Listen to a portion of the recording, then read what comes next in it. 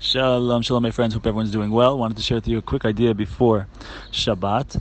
We're coming now to restarting the Torah here this week. We're starting from the beginning. By the way, if you want to get in, if you want to start taking on some kind of learning, a little small thing to do, so you can do every week or maybe every Shabbat to read through the Torah portion, and then this time next year, you'll have read the entire.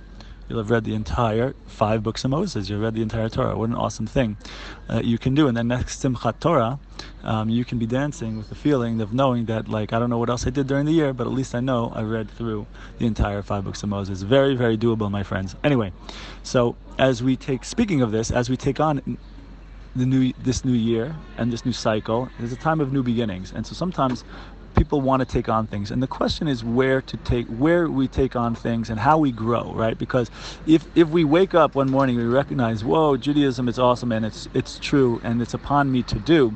So if a person goes from doing nothing to trying to do everything, so of course that's going to crush them. Of course that's going to be too much, right?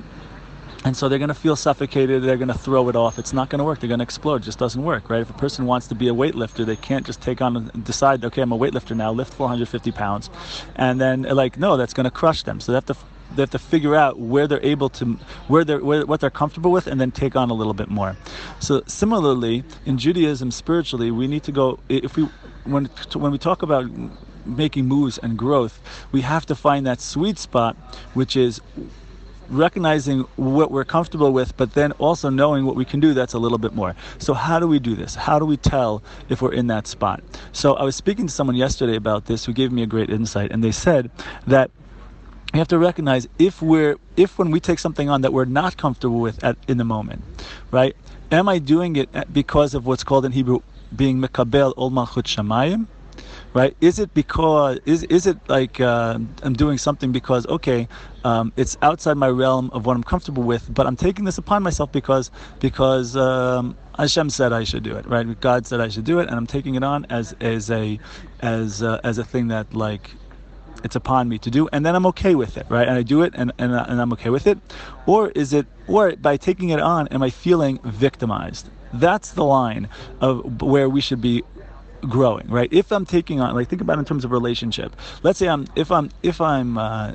have a relationship with someone, and I'm doing it because I'm not so interested in doing a particular thing for them, but I'm doing it because of my friendship with them, or if it's a spouse relationship, or my relationship with them, I'm doing something because, like, I'm not so interested in doing this thing, but because of my relationship with this person, I'm going to do this thing in order to, whatever it might be, to make them happy, or because maybe I should, or whatever it might be. So, and I'm okay with that, so then great. But if I'm feeling this sense of victimization when I do it, if I'm feeling this sense of just complete loss of self, or suffocating, or not having a space in which I exist, so then it seems that that's a sign that that's not the thing for you to do at this particular moment. And so I thought this was such a great observation and insight that I got from this person, that's something to look for within ourselves. And it does take a level of self-awareness and not thinking about things necessarily even intellectually, but just emotionally sensing, where do I go to? Do I go to a place of acceptance and moving forward with this thing that I'm trying to take on? Or do I go to a place of feeling suffocated and overwhelmed by the thing I'm taking on? Because if I'm going to that place, it could be that it's something I should put aside, at least for the moment, and then hopefully as I grow, I'll come back to that thing and come to a place where one day I'm up to that to doing that particular thing, coming from a place of accepting upon myself that it's something that I want to do or that I should do, not from a state of victimization. Anyway, I hope this means something to you all, and I hope you have a wonderful Shabbat. Have a great one. And also, if anyone wants any help with kind of trying to figure out that line for themselves, you're welcome to be in touch, and perhaps we can make a time and try to chat about whatever you got going on in life. Have a great one.